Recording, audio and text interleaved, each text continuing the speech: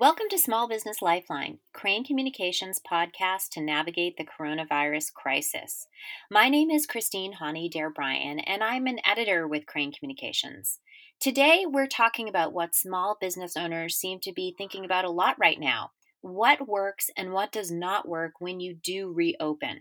So we're going to talk to a jewelry store owner in Brooklyn who recently reopened and then head to Chicago to speak with a small business owner about the challenges that he's facing there as well.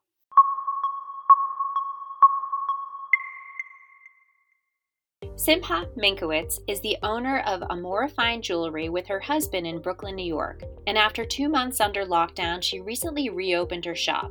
So here's what she learned. Simha, it's great to have you on our show. Thank you for joining us.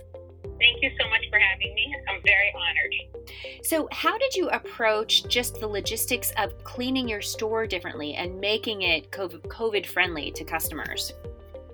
So I basically was just looking at the guidelines that were out there in general, the 6 feet apart, everything I was seeing from outside, I tried to implement inside. So every customer that walks in, we give them a mask, because sometimes people, forget. So we ask if they have it. If they don't have it, we provide that for people. We only allow a certain amount of people in the store. We have 6 feet in between clients. If they're a couple, they stay together. If they're from the same family unit, nuclear family, that's okay. We keep people together. That's fine. But for the most part, we just try and limit the amount of people. We're doing a lot of Lysoling, and when people come into my store and touch the handles, we're wiping down the handles. We're also asking people to put hand sanitizer on before I start with them, because in a jewelry store, jewelry gets touched a lot and people are trying things on. So before I have them even start with anything, we do that, and then every piece that's touched is wiped down with alcohol swabs and then put back in the showcase. So we're very confident in between each interaction that we're putting back clean pieces so that we can give clean pieces out again. And the customers really appreciate it, and everyone's been really cool with it. So tell me, how have you had to change your mindset when you reopened? How have you really had, as a small business owner, had to kind of think differently? Well, first of all, just on a human level, like meeting our customers, we don't know what each person's been through in the past 2 months. It's been more than 2 months at this point, but I'm saying what people have been through. So more on a human level, we sort of are greeting everyone with how are you and how's your family, and how did you guys fare? Some people have lost people in their family. Some people were actually sick themselves and they got over the virus. So it's nice just in that part, in that way, to first start our conversation. I find that people are actually really happy to get out. People are really happy to see us open. They're enjoying their experience shopping and just being able to do normal life things, regular daily activities that we all miss and crave. So that's been great. We also find it, in the beginning, I thought it would be awkward to ask customers all these things, but like I said before, people are so used to it that they're actually very happy to put these safety measures in place along with us. And overall, it's been pretty good. It feels like life, and it feels liberating, and it feels good, and it feels also like we're very resilient people, and we can get through this. We'll come out stronger in the end. Wonderful, thank you, Simha. It's been great having you on our program. Thanks so much for having me.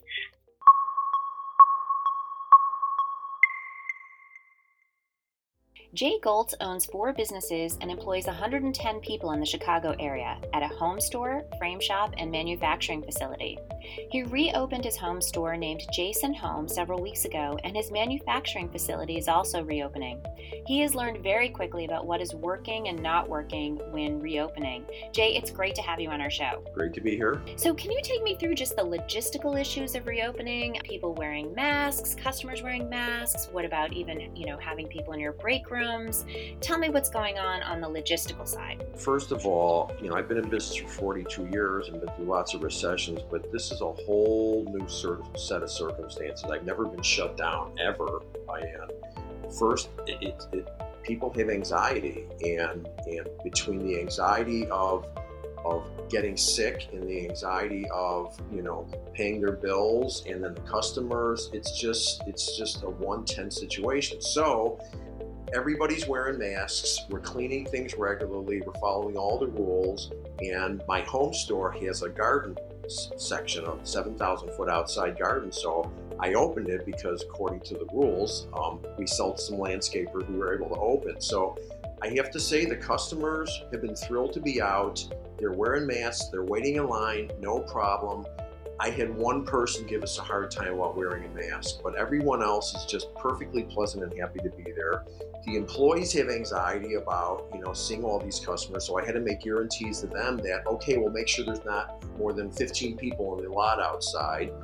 And then you've got the whole problem with people were making more money on unemployment than coming to work. So, I had to tell them, look, that's not an option. We did the PPP thing, and we took them off unemployment like we were supposed to. So there's just a lot of moving parts and a lot of anxiety, and so far so good though. We opened, we're doing business, and the framing business is opening on Wednesday.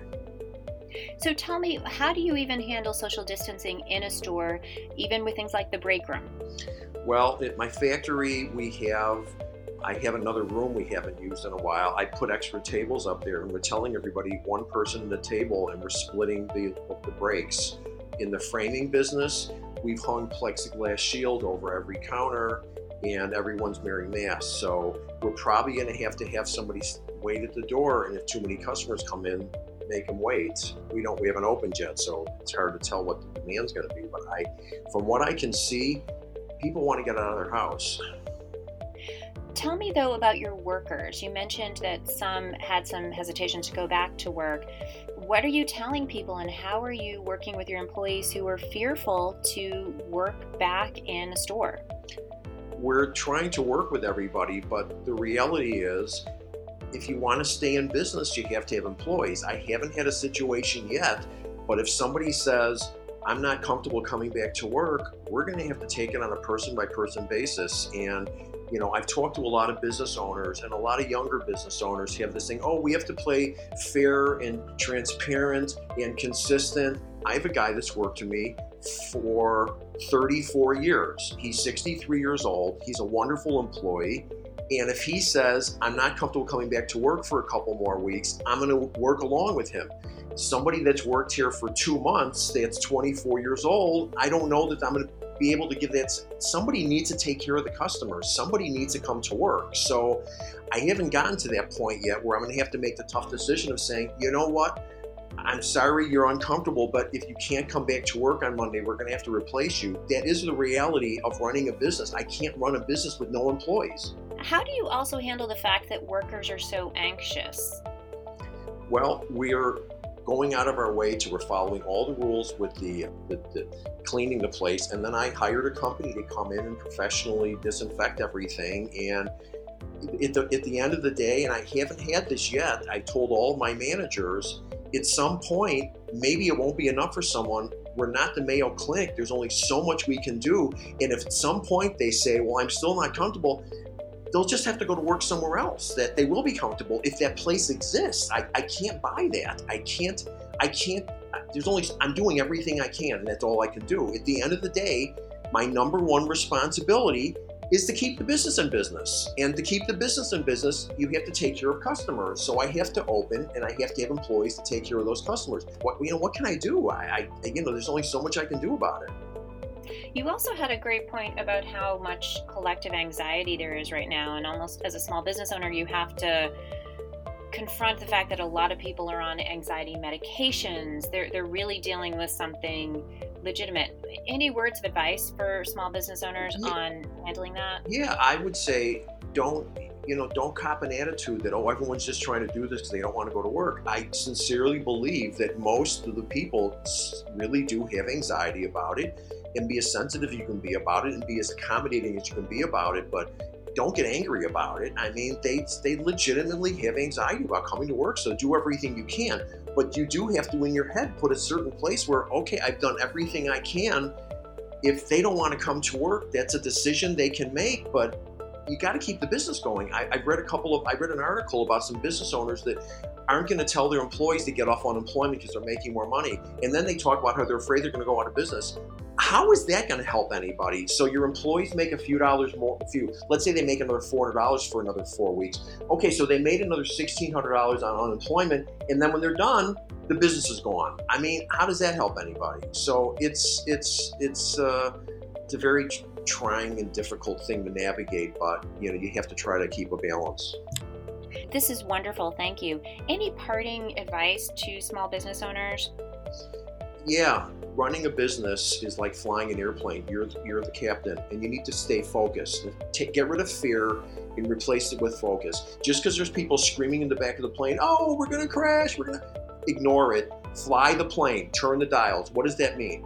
It means look at your costs. It means look at, see what there's going to be opportunity after this is done for sure. There's going to be competitors that went out, and maybe you should be working on your website now if it's not good, and you should be looking for some new people to replace the ones that didn't want to come back, that got displaced by some of the competitors that went out. There is always opportunity out there during these situations, and your job is to fly the plane. Look at every dial, from the employees to your vendors to your customers, and work on all of them. And just like I said, I've been through 5 recessions. This is worse than most, but the rules still don't change. There's no pity parties in business. Sorry. Our job is to deal with things, and now's the time to be a superhero.